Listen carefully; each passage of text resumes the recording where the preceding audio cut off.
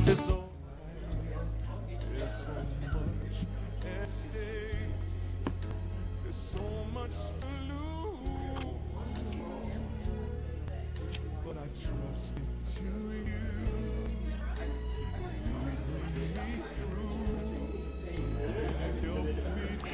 Good evening, Tucson Mountain Baptist Church. Glad you folks are here. Let's bow for a brief prayer. Dear Lord, we thank you for this good evening. Thank you, Lord, that even despite the cold and the wind and whatever else, we are here and we're going to gather together in your name. And Lord, we ask you to help us to focus on you, your love, and how you want us to be more like you. In Jesus' name, amen. Savior, like a shepherd, lead us.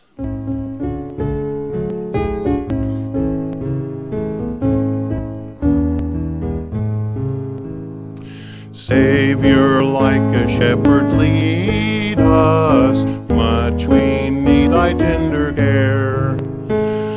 In thy pleasant pastures feed us, for our use thy folds prepare. Blessed Jesus, thou hast bought us, thine we are. Blessed Jesus, thou hast bought us, thine we are. We are the unto befriend us, be the guardian of our way. Keep thy flock from sin, defend us, seek us when we go astray. Blessed Jesus, hear us when we pray. Blessed Jesus, hear us when we pray. Thou hast promised to receive us, poor and sinful though we be. Thou hast mercy to relieve us, grace to cleanse and power to free. Blessed Jesus, early let us turn to thee. Blessed Jesus, early let us turn to thee. Early let us seek thy favor, early let us do thy will. Blessed Lord and only Savior, with thy love our beings fill. Blessed Jesus, thou hast loved us, love us still. Blessed Jesus, thou hast loved us, love us still. Pastor? How are we doing tonight? Very good. Got a few head nod shakes out. So, I know it's on your sheet, but I'm going to ask you, what do you think is the most powerful force in the world? Today you'd probably say the wind. See? Seriously, what do you think it is? God. Faith. Love. Well, think about this. If you were a scientist, and I think some of this is on your sheets, Kathy and I cross-reference this, and sometimes I don't get all my notes right. So, because she does typing for me. You might say the most powerful force in the universe is the nuclear force, which binds subatomic particles together, which is a force that's 6,000 trillion times stronger than gravity. That's pretty strong. Yeah. If you're a philosopher, you might say the strongest force is love. And then what you would do is you would look to God, because God is love, right? But there's not a lot of philosophers out there that look at God. Or if you're a financial person and a wizard, a finance whiz, I want to talk to you, number one. But number two, you might agree with Einstein's thought process that the most powerful force in the universe is compound interest. And you'd be right on that aspect too. But there's a few other things we need to think about. What I know from personal experience and what you know from personal experience, the strongest force in the whole wide world is words. And that's that first fill-in, words. That's why the author of Proverbs writes, death and life are in the power of the tongue. Death and life are in the power of the tongue. Paul writes also about it in Ephesians 4:29. He says this, it's not just our words. There's a lot of things that we're going to talk about tonight. This is the second part of relationships that we talked about. So as we think about these things, we have to remember Paul communicates a lot of different things, but there's some specific things he's going to talk about tonight in regard to relationships. So in Ephesians 4:29, he says this, let no unwholesome word come out of your mouth, but if there is any good word for edification, according to the need of the moment, say that, so that it will give grace to those who hear. Now, if we follow just that single principle, how much more pleasant do you think the world would be? It'd be a lot easier to deal with people, wouldn't it? Because we've talked about that relationships are probably one of the major stressors in our life. So, as we get into this, the very first thing we need to remember is what we say matters. What we say really matters. Paul is telling us, obviously, in this very first part of this phrase, that we should reject any kind of unwholesome words, unwholesome talk. But do we always do that? I was listening to Caleb earlier this afternoon, and the DJ announcer was talking about the fact that his pastor had recently challenged him. They're talking about Lent, and he says rather than giving up material things, he said, how about you give up your negativity? How about you give up your cynicism? How about you give up your hard-heartedness? And, those type of things are things we need to think about sometimes. So what we say matters a lot. We should never engage in any kind of speech that's rotten or repulsive or vulgar or put somebody down, because that is the cause of their death. And it could be not just a physical death, although it could cause that. I recently read a story about a group of girls, 3 girls that had been bullying and picking on this other young lady, and she killed herself because she just couldn't take it. And this has been going on for months, apparently, now that they had been investigated. We have to watch the power of our words. The power of life and death is in our tongue.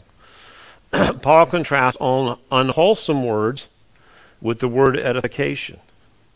And that's the process of building someone up. It's not just a single attaboy or attagirl. It's an ongoing, consistent process that's being talked about when talked about edification. So we need to remember that. He also writes that there's any good word of edification, that we should say it in according to the need of the moment. You can't just come along and give 2 or 3, that's good, and move on if it doesn't fit the situation, because people know that's phony and false. They pick up on it pretty quick. So Paul instructs 3 things very specifically here. He says we need to find and speak grace into the lives of other people. We can't be harsh and hurtful. There's going to be times we might have to do that, but it doesn't be harsh and hurtful intentionally.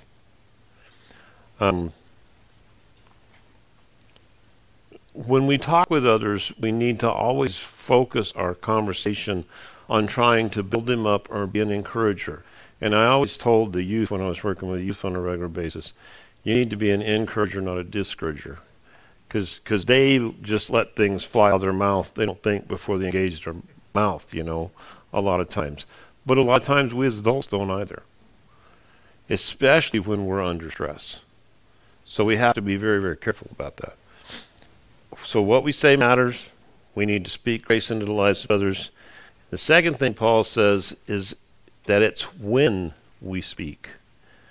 What we say is important, but when we speak is also important. Our timing can be very, very important on saying certain things or not saying certain things.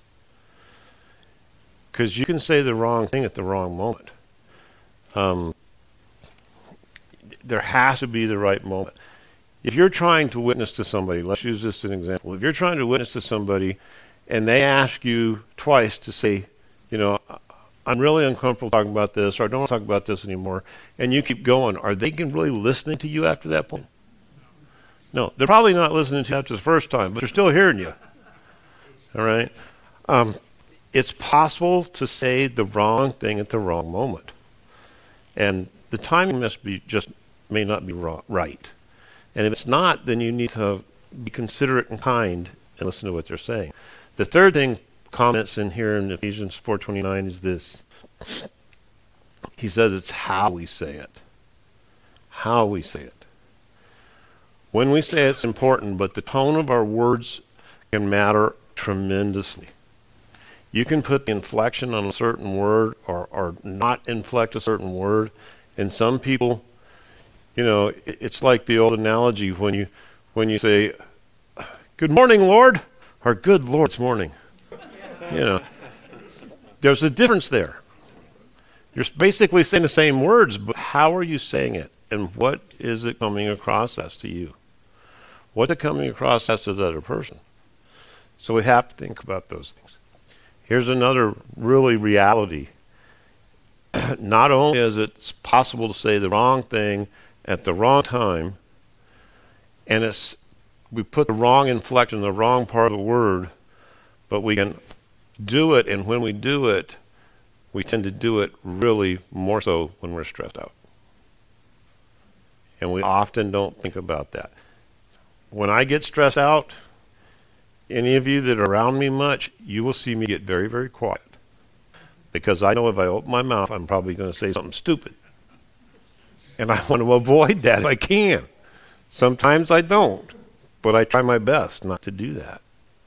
So it's hard sometimes, and it's a challenge for us as individuals to keep that mindset going. And we're going to talk about how that works here in a couple of minutes too.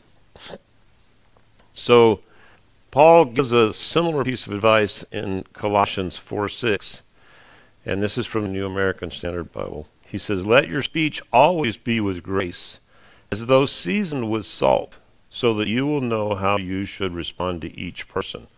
Listen, I can talk to some people one way, and I have to talk to another person another way. And if you talk to everybody the same way all the time, you're going to end up offending somebody, hurting feelings, or making somebody mad. And it's interesting that you learn over time how to talk to those people. But we sort of start to pick up on it as we get to know those individuals. And there's things that we can say to one person jokingly, and it's fine. But you say that same thing to somebody else, and it's like, who do they think they are, right? So the way we communicate can either bring life or death into the relationship. And how do we know that we're causing death in that relationship to somebody else? Because they or you start to get stressed out.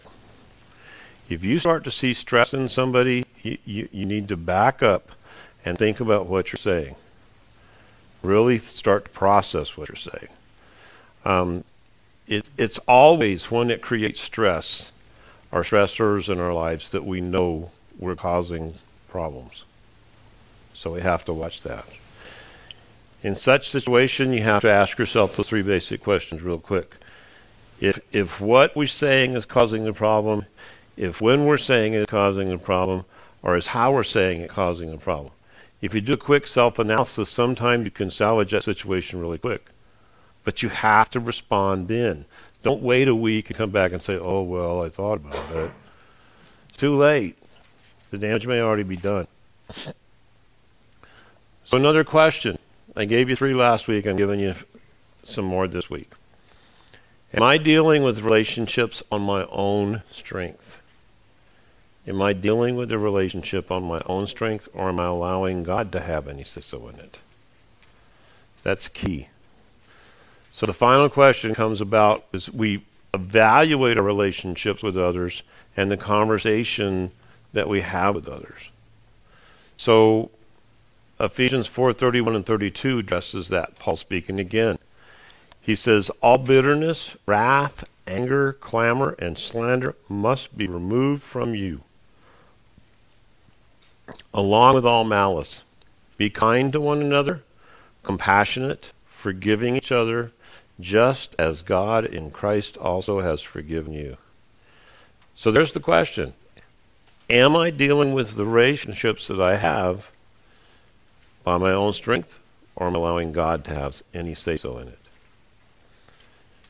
This is another place where Scripture has given us 2 contrast or stark variances here. The very first one, it says, it comes across as we're managing our relationships with our own strength. When we manage our relationships with our own strength, we get exactly what Paul's talking about in those first few words. Bitterness, wrath, anger, clamor, slander. And after we do all that, then we have malice against that individual, or that individual has malice against us. So the contrast, of course, is why do we do that? Why do we struggle when we try to manage our relationships through our own way, our own resources? Anybody? Sometimes I think it's because we don't spend enough time in God's Word. We're not as much in tune with the Lord as we ought to be. Okay. Anybody else? Emotions? Emotions get in the way of what? Anybody else? When we don't surrender humbly to God in prayer, it doesn't keep us in the right frame of mind. Yeah. To surrender to Him what belongs to Him. Okay. That's true. We should be turning over to Him. Somebody said something over here. Pride? Oh yeah. Pride's another one. That's like emotions. Those things we can get caught up in it. We don't mean to, but we can get caught up in it a lot of times. Pain. Here's a real problem though. No matter what our motivating factor is, or our underlying situation, whether it's emotion or pride or pain, regardless of what it is, the real issue is we don't have enough resources through our own strength. We don't have enough wits. We don't have enough intelligence. And we don't have enough strength to carry that relationship by ourselves. That's why it's imperative that we allow Christ into that relationship, for that relationship to really meld and mend and be together. But a lot of times we try to do it through our own strength. And that's when we start seeing things and people and everything else through our eyes and not God's eyes. So because we're basically trying to do it on our own. And that's a bad idea, because we have limited resources. Does God have limited resources? No. Absolutely not. But we're not leaning into those resources. So no matter how patient we are, no matter how spirit-filled you might be, no matter what it is, eventually you're going to get worn thin and wore out trying to deal with people, no matter who they are. It can be the love of your life, and they have this one quirk that just drives you up the wall, right? So those things happen. The result can be those bad things that we mentioned. Paul gives us an alternative list, though. Look at what he says. If we allow Christ into the relationship and into the situation, he says you can be kind to one another, you can be compassionate, and you can forgive each other. But the last part of that verse is the key. Look at the end of it. It says, just as God in Christ also has forgiven you, meaning that we don't accomplish those things on our own. It's Jesus that did it. Jesus does it, not us. But that, you have to let Jesus into this relationship first. We don't have the capacity to be kind, nice, compassionate, and caring in every relationship all the time. We're just not wired that way. We've got to be honest. And if you think about a little baby, let's think about a baby. Babies are cute and cuddly, but they're selfish little beggars.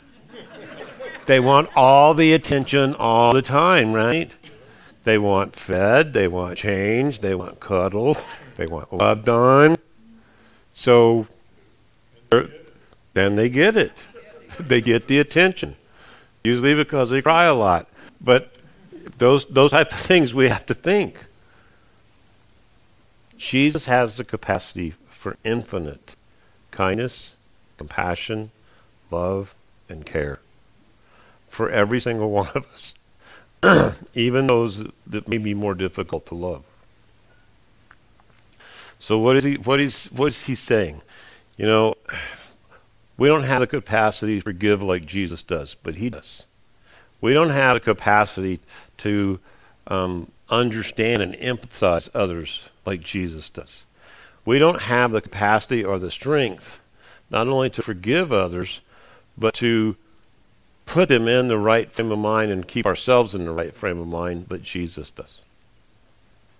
So we have to remember, we also don't have the strength to remove the wrath, the slander, the bitterness, all those things that are unhealthy and unhelpful to a relationship. We can't remove those on our own. You can try. You might be able to do it for a short little while, but it's going to come back. That's a problem. The solution is then to allow Jesus to live in us and through us in our relationships with others, no matter who it is. Even if it's an enemy. We're going to talk about those things in a minute. I got to share something with you guys. Since last week, I've had 4 people come to me and talk to me about this situation of forgiveness. And we're gonna talk about that in greater detail here in a minute, and how to deal with some of those conflicts that come into relationships sometimes. But we're going to have to look at it from a scriptural point of view, and we're going to talk about that in greater detail.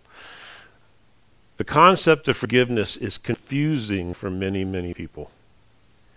It's confusing because of what we understand versus what Scripture says versus what our mind and hearts tell us. Because we're leaning on our own resources a lot of time, because I don't believe we as Christians are forgiven, and we understand that. But I can guarantee you that 50% of you or more sitting in this room don't always feel forgiven. Because the years of counseling that I've done, talking to different people, there's something in their past, there's something, it's baggage, and they've given it to God. I'm not saying you haven't done that. They've given it to God, but the problem is they just really struggle with the concept that God has forgiven them for that sin. So when we talk about this, we have to remember that that can also be another hidden stressor. And I haven't even talked to you about hidden stressors, and maybe we'll talk about those more in greater detail later on, but not tonight. If you're part of a relationship that's producing stressors in your life or has ongoing stress in your life, then something needs to change. You have to look at it with a different perspective. Now, I want to emphasize what I emphasized last week. Most likely, it is us that need to change. All right? Most likely, but not in every instance. You need to first start examining and asking those 5 questions that we talked about. What were those 5 questions? I'll refresh your memory if you didn't have them from last week, okay? Question number 1 is, am I being honest in that relationship? You have to be absolutely honest. If you're not honest, then no telling what's going to take place in that relationship. The second question is, am I harboring anger about the past? If there's something in the past that's bothering you, we're going to talk about how to deal with that here in just a second. But you have to deal with it. You can't, because that anger that sits and boils and festers, like we talked about, will eat you alive. And that other person may have not a clue that you're angry about it. We talked about that a little bit. Am I focused more on what I can get or what I can give in that relationship? Remember I picked on Debbie and said I like to go to lunch with Debbie because she always pays, right? And Debbie says, I do not and we do not. And I say, yeah, you're absolutely right. But my wife, I go with my wife and she always pays. Because she says, I got a credit card and I know how to use it. Yeah. That doesn't help my pocketbook any, though, you know.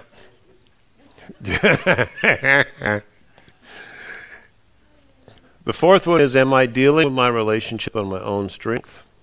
And then the last question is, am I allowing Christ to live through me? Am I allowing Christ to live through me? Or am I trying to do it all on my own? We have to think about those 5 questions. So if we start asking those 5 questions and we drill down and we determine what it is, then we can decide how to deal with it more appropriately. But the first thing we always need to do, always, is examine your own heart and make sure you're not the cause of the stress. You're not the stressor that's causing the stress. You have to get honest before God, and you have to ask Him to open your eyes and open your heart and open your mind, and then you have to be receptive to His Word. Sometimes you want to open up, but receiving His Word is not always the easy part, because we don't like what we hear.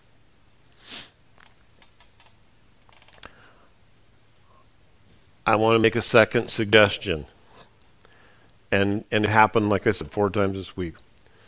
Seek someone for godly counsel, someone you trust, someone you think would give you good advice, not bad advice, and ask them what they think about that situation. A biblical counselor is the best one to talk to, whether it's male or female, but a biblical counselor will give you the biblical mandates we're going to talk about tonight, and they'll help you through that process. Think about this for a second. Paul also said, sometimes you're not the problem. Sometimes it's the other person or other group of people. But you have to remember, you got to search yourself first. Remember what Romans 12:18 says. If possible, so far as it depends on you, be at peace with all people. Now, sometimes you want to be peaceable and the other person does not. That's just, unfortunately, part of human nature. And if you're this is really hard, because if you're dealing with a non-Christian that's a relative or a good friend, it's going to make it more difficult. Because you're coming at it from a completely different viewpoint than a worldly viewpoint. So when I give you these, I'm going to tell you that it'll work in your relationship. It will, but you've got to be on the same page. All right? So sometimes something must be adjusted in that relationship. And I'm going to give you some specifics, and I want you just to mull them over in your mind and see if you have the intestinal fortitude to do some of these. All right?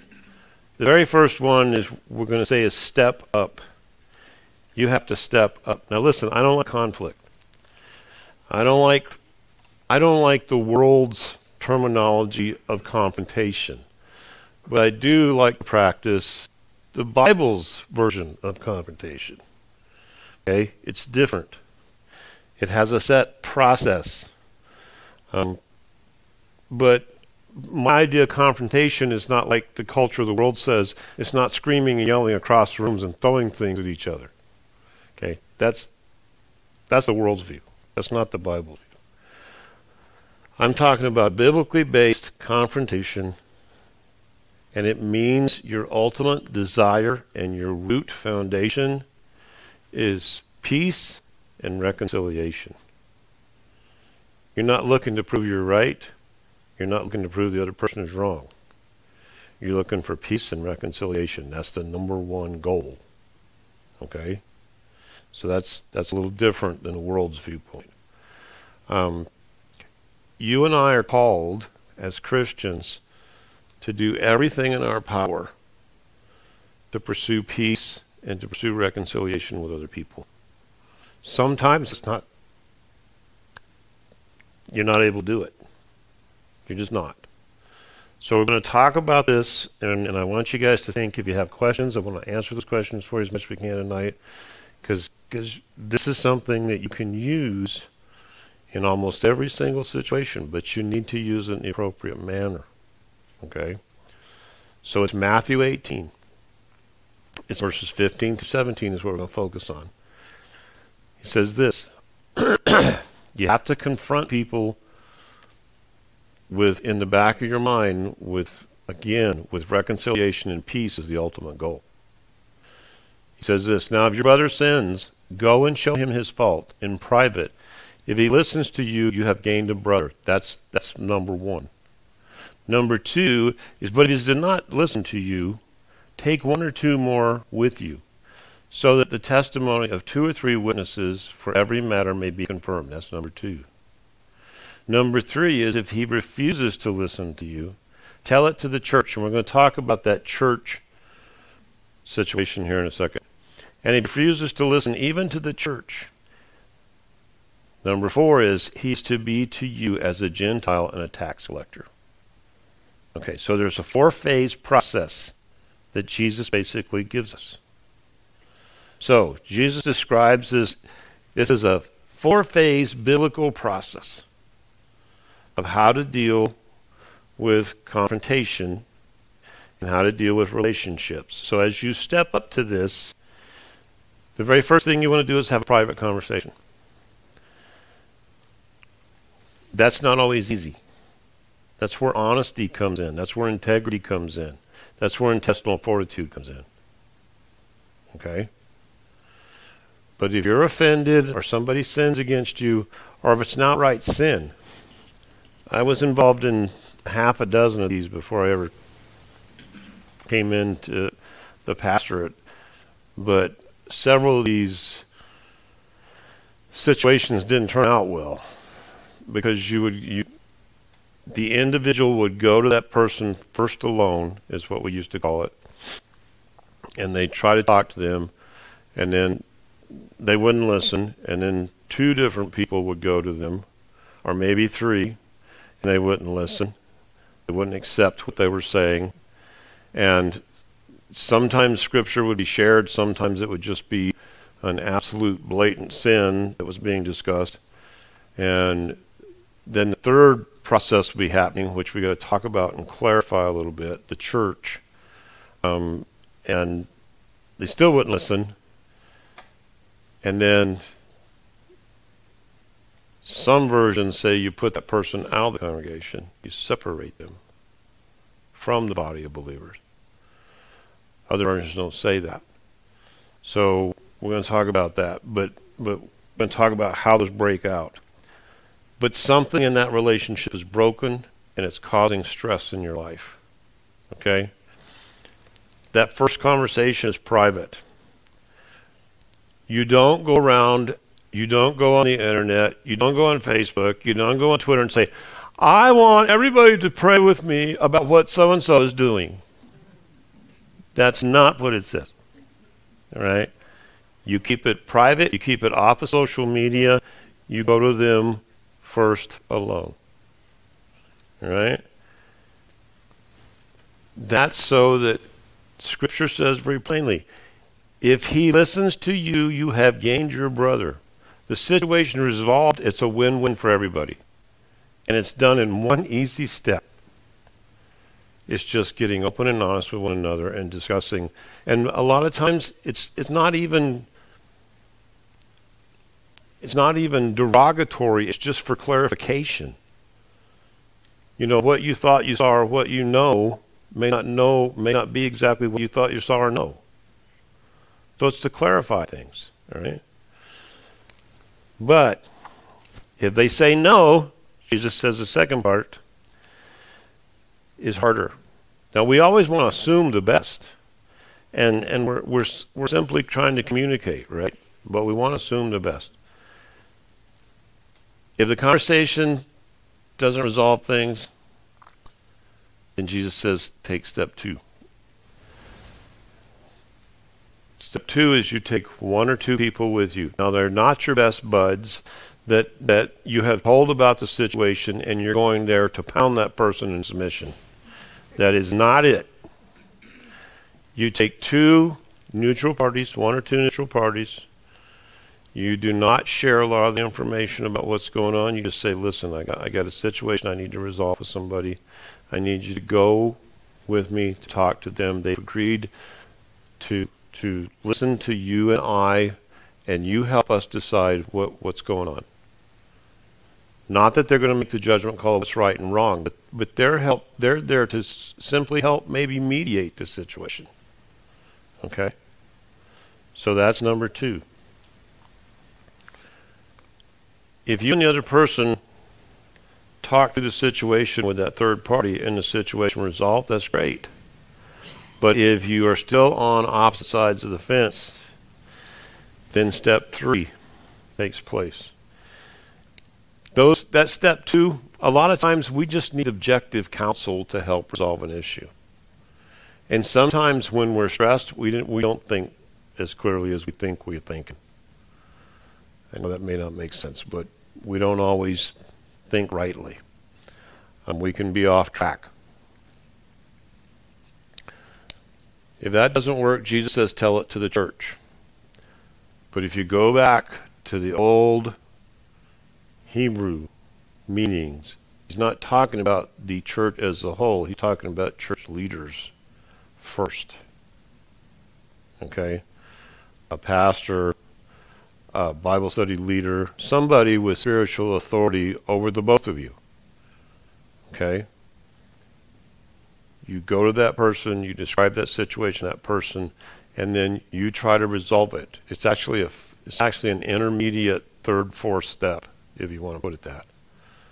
But it's to help try to resolve the issue to maybe somebody that other person would look up to also, at least in spiritual leadership. All right? Again, you don't make accusations on Facebook or Twitter or anything like that. He's primarily talking about anyone in spiritual leadership.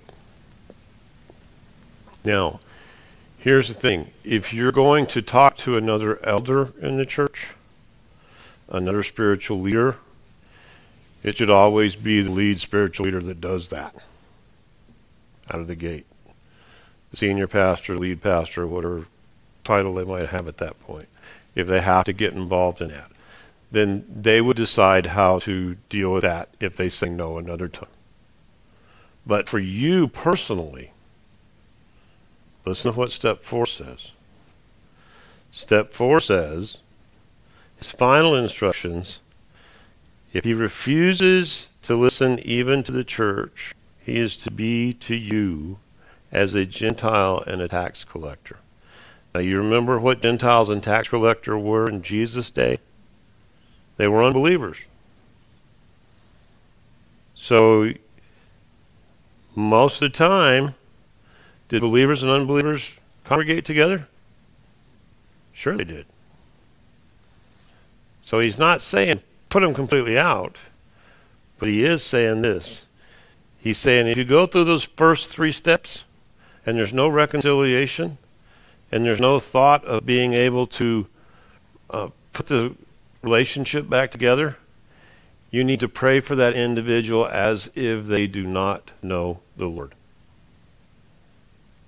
He's saying you need to shift your focus from praying for reconciliation in that relationship to that individual restoring and renewing his relationship with the Lord. Because you've went through all the proper channels. So now you're supposed to treat them as a tax collector or an unbeliever or Gentile. If none of that works, and you get nowhere in trying to reconcile that relationship, Then the next step is to step back. Step back. Okay?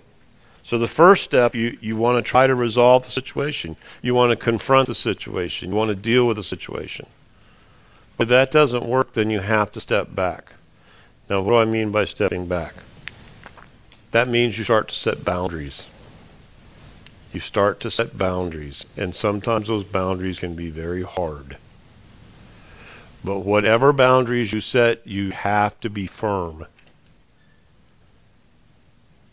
Now, I'm going to be dogmatic about this one. I needed to throw a disclaimer in here. If you're in any kind of abusive relationship, whether it's physical, verbal, violent, sexual, any kind of abusive relationship, you need to get out. God does not want us in that kind of relationship. God does not want us being abused. There's biblical principles for that, but I'm not going to cover them all tonight. You should seek immediate help if you need to get yourself removed from that situation.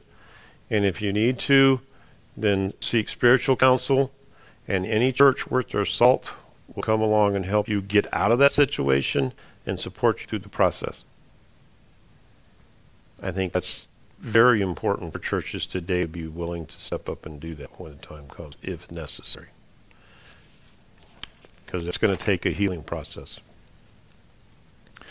But there's going to be times in your general relationships with workers and co-workers and friends and family, you're going to have to put some boundaries down. We talked about that a little bit last week. You don't want those stressors in your life pile up till you're full-blown stressed every time you see that person. That would just make you a total wreck. So you set boundaries. How does that go? It might start out by simply being able to say no. No is not a dirty word. When I was drinking and drugging a little bit, after I accepted Christ as my Savior and started getting my life straightened out, a lot of my friends were, hey, let's go to the bar, let's go do this, let's go do that. And I had to learn to say no. Because my life was changing. How much was going to change, I had no idea then. But it was changing. And I knew that I couldn't go in those places because I had a penchant to follow those other people. So once I learned to say no, I was able to distance myself and set those appropriate boundaries. In relationships, we have to do that sometimes. You have to say, no, I don't want to go together with you to lunch or to the bar, or no, I'm not going to answer the phone every time you call, or no, I don't want to participate in that activity or this activity. So no's okay. You also have to set what I call perimeter boundaries. Those perimeter boundaries, so maybe you have to affirm up front what you will do and what you won't do. I will go with you to get ice cream, but after that I'm leaving. Because I know how you get and what you want to do after you do ice cream, right? You understand what I'm saying? So you set up parameters in advance. And you just say, I'm not doing that because I know what's going to happen next. All right? More ice cream. For you, it would be.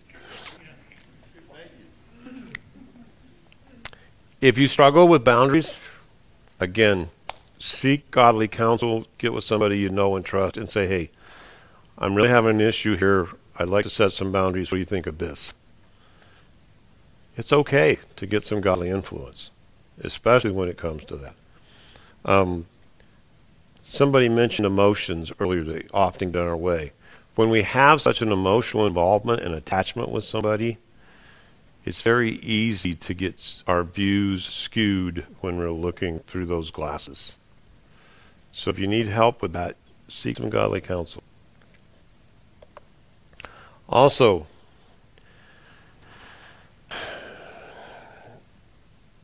when you set up those boundaries for yourself, you're going to have to be very, very firm. I said that earlier. But the very last thing you want to do is step 3. And that's step away. This is the last resort. But there are times when you have to step away for your personal safety, your spiritual safety, your physical safety, whatever it might be, your mental, whatever. But there's times you're going to have to step away. That's the final stage. That basically means you remove yourself from the relationship and you remove that individual or group of individuals from your life. It can either be for a set time frame or it can be for an indefinite time frame. Okay? Doesn't have to, you don't have to take them completely out of your life. I know that may sound harsh. But let me ask you a question. If you've got a bad tooth and you go into the dentist and he says, oh my goodness, that thing's rotten from the inside out, are you going to say, let's patch it up?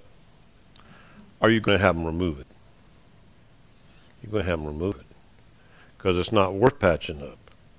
It's not worth taking all that. If you've already invested all your time, energy, and effort with an individual or a group of individuals trying to reconcile, if you went through all the biblical steps and the answer is still no, no, no, no, no, I don't accept what you're saying, and you can't reconcile the relationship somehow, then you put in the time, energy, and effort. It's just like a tooth. If something's bad, it's going to go. If your kidney's about to burst, your appendix about to burst, and you're having problems, and you go to the doctor and they say, well, that kidney's got to, why am I saying kidney? Appendix has got to come out. Are you going to say, well, can you just give me something to drink and I'll feel better in a minute? No. You're going to say, get that thing out of there so it doesn't explode and cause all kind of infection in my body. So you have to, there's some things you have to remove from your life. Okay? But that doesn't mean you have to write the person off completely. All right? You have to allow and leave God room to work. Sometimes we can be enablers in relationships and not even realize it. And you have to be careful of that. You remove that individual from your life, you set up those boundaries, you make sure you're physically safe, but you don't erase that person from your memory. You don't erase them from your thoughts. You don't necessarily erase them from your prayers. If anything, you pray more for them. That God will work on their life and transform their life and bring them back so that you can have a relationship again. But if that's not possible, then you need to be prepared for that. Okay? But leave God room to work. The bottom line is relationships can be very, very stressful, right? There typically can be a huge source of stressors in our life and ongoing stress. You have to ask yourself these questions, though. Where is God calling you to grow and develop because of that relationship? Remember last week I said sometimes God brings difficult relationships and puts us in difficult relationships so we'll grow and so we'll have to learn to deal with certain things. But there are some relationships you can't do that with. If you allow God to work in your life, He can bring you to a deeper place of peace. But there may be times when those relationships are going to need to change. You're going to either have to step up and confront those individuals in a biblical manner, or you're going to have to step back and set up those boundaries and make sure you're safe, mentally, emotionally, spiritually, whatever it might be. Or you may have to step away from those relationships. But all of it is just so you can be filled with peace of God. Okay? Thoughts, questions, especially about the last thing we talked about, forgiveness. Warren. I personally have done what you've spoken about, and, without mentioning any names or anything, but I did take someone aside after weeks of praying about it. This is the first time I've ever done it. And I said, what you're doing is taking up too much time. You're not allowing other people to participate in the activity. Yeah. And they accepted it, but I prayed about it for quite some time before I did it.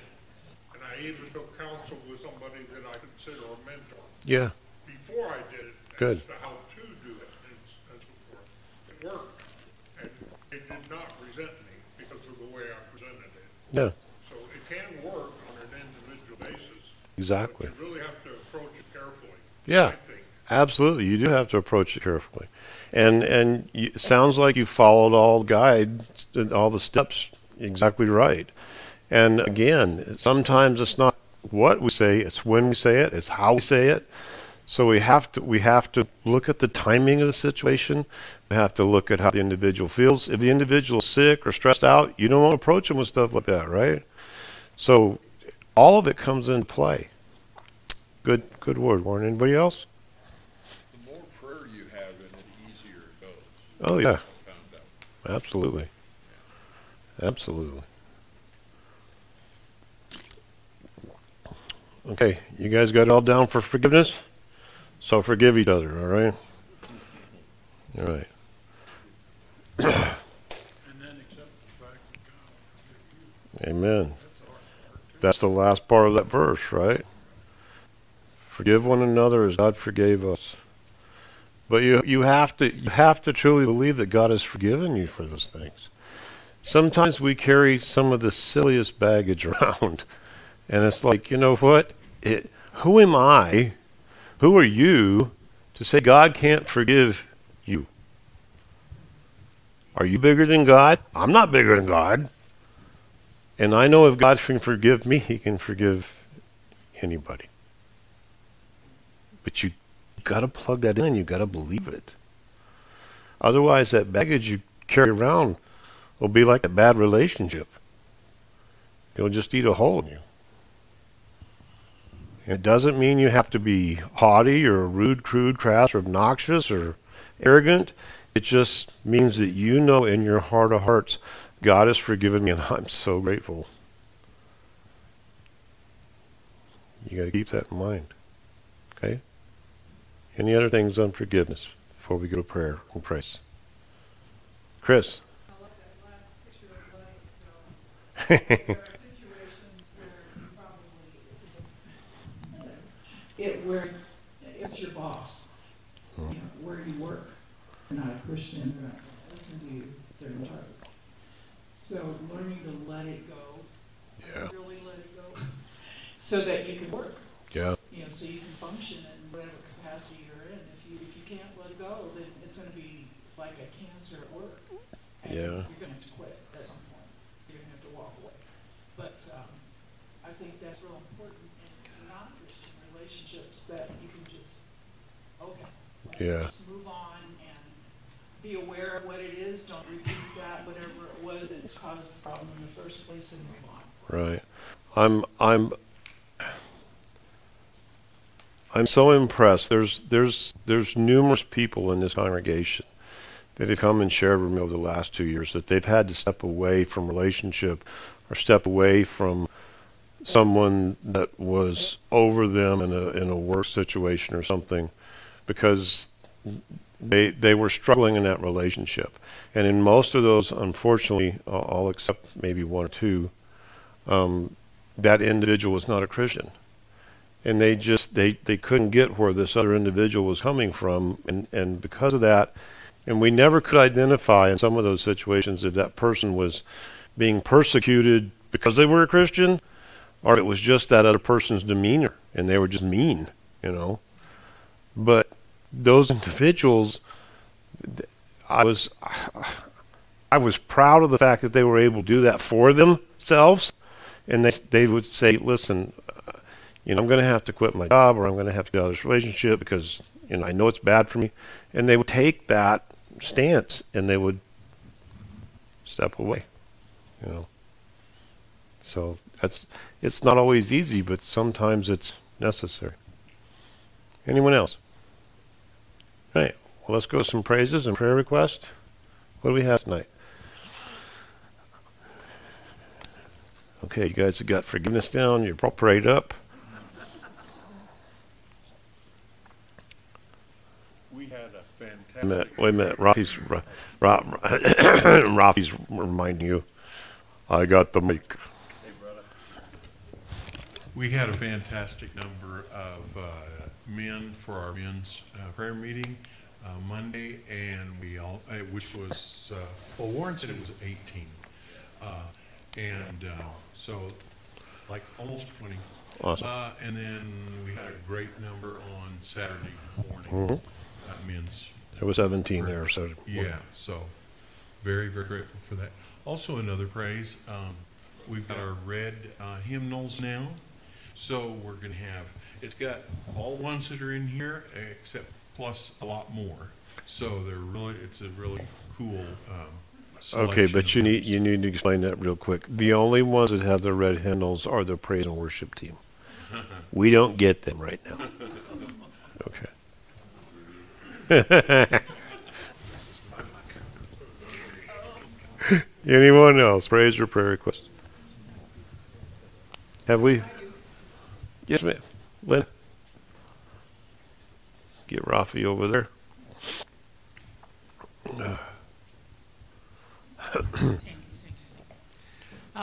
The Pastor Search Committee met with the deacons and trustees last evening, and we have some really good information that we were able to share with each other, and we just covered your prayers as we continue praying and going to see what God has got in store for us. It was Amen. An awesome meeting. Amen. Cool.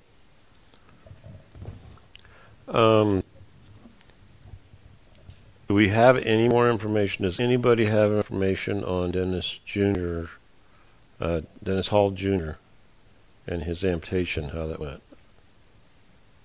I haven't. I talked to Joy Sunday as she was leaving, and they took the rest of his foot off. Yeah, I knew that. I just wondered if anybody knew anything since Sunday. That's the only thing that I had from it. Yeah, they took the rest of his foot and part of his leg, right? Part of his calf or something. Yeah, so you need to pray for Joy. And pray for Dennis. The thing we really need to pray for Dennis for probably is salvation. We do need to pray for Dennis. I had a cousin that had his foot removed because of diabetes, and it's a tough transition. It's really hard. First of all, and Joy said that Dennis was going through that. They put you on so much antibiotics, or not antibiotics, but painkillers and stuff, that you don't know what's going on. Yeah. And my cousin thought he was flying up around the room. I mean, he just went really off the wall, you know. And I'm sure Dennis will probably go through something like that too. So yeah, it's a tough situation. Yeah. My cousin never did really get back on his prosthesis. He died before he got back on that. But that's hard. It's hard when you lose an extremity, your arm or whatever you lose. It's just tough for your body to accept that, you know. Yeah. So. All right. Anyone else? Over here, Rafi, Miss Lee.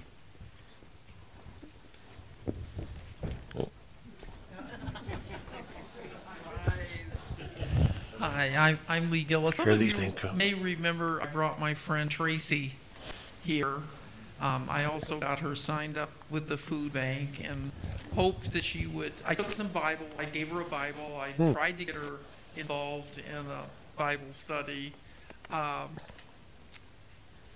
Whether this is demonic activity or what, all I know and all I can tell you and why we just need to pray is that she's in a psychiatric hospital right now up at Oro Valley. I went a day before yesterday. I took a Bible up to her and I could not see her. She's in a locked ward. I don't know what's going on. And she lives, I can see her house from my dining room table. And I can sit there and I have prayed and prayed and prayed. And she has no family. She's 56 years old. She needs the Lord. She needs the Lord. She needs love. And I'm sure she was suicidal, and so where she was working, they got her to surrender to be admitted to the hospital. I'm pretty sure that's what happened. And we've just made arrangements today to get her car back and everything. But it just, and Pastor, what you're talking about, and these lessons are just outstanding, because 46 years ago, I accepted Christ as my Savior, and within 2 months, my uncle, who was the one that led me to the Lord, rescued me out of a very abusive situation in which I probably would have been killed, or my son and I would have been killed. And that's what Jesus did. Yeah. And he confronted, it was his nephew. He confronted his nephew. Just a long story. And I'm just so grateful to be saved physically and eternally. And then my ex-husband, or my husband, he died just a horrible death. Yeah. A horrible death. He never surrendered. He never got it. So that was something that really failed, and I had just held on, and especially after I became a Christian, and just thought prayer would change, and it was a case where I had to get out. Yeah. So I thank you. This was just super. Okay. I would just hope we could pray for Tracy that God would come sit at her bedside, sitting in that locked ward. Okay. So thanks. All right. Will someone pray for Tracy?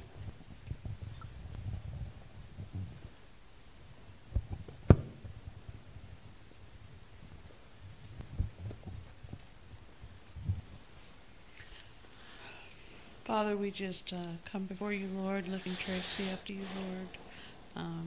You know where she's at, and we just pray, Lord, first of all, that you just bring her to you, Lord, somehow, some way. We pray for those doctors, that you would give them wisdom. Just wrap your arms around her, Lord, and let her feel your love, Lord. And just bring someone into her life that may be able to speak about you, so that she can come to you, Lord. We just ask this in Jesus' name. Amen. Amen. Okay, any other praises or prayer requests? Okay, well, tomorrow is Rodeo Parade. We need to praise God. Maybe the wind won't blow tomorrow, and pray the same thing, so that all those folks out there don't get blown away. And keep those cowboys and cowgirls safe as they work through their finals. And if you guys are going to the parade or to the rodeo, be careful and have a good time, but be very, very careful. Anyone else before we close? Man, you guys are awful quiet tonight. All right, Dennis, let's have our closing song then.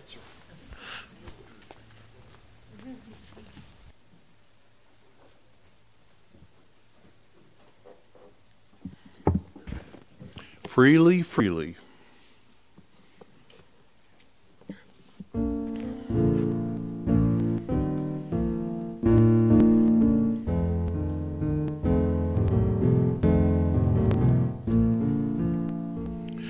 God forgave my sin in Jesus' name. I've been born again in Jesus' name. And in Jesus' name I come to you to share his love as he told me to. He said, freely, freely you have received, freely, freely give. Go in my name, and because you believe, others will know that I live. All power is given in Jesus' name, in earth and heaven, in Jesus' name, and in Jesus' name I come to you to share his power as he told me to. He said, freely, freely you have received, freely, freely give. Go in my name, and because you believe, others will know that I live. Dear Lord, we thank you for this evening that you've given to us. Lord, help us to take to heart this teaching that we have received. Lord, help us to truly go the right route in regards to forgiveness. And Lord, help us to be biblical in what we do and say and think. And Lord, we ask you to be with the prayer requests that have been brought forth, especially for Tracy, as she is in a difficult place, but has been prayed that someone will speak life into her heart, into her life, and that it will truly make all the difference.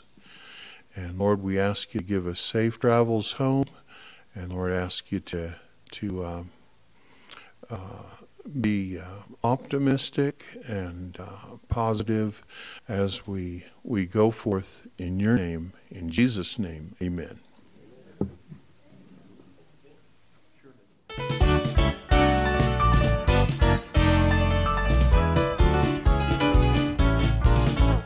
Some glad morning when this life is o'er,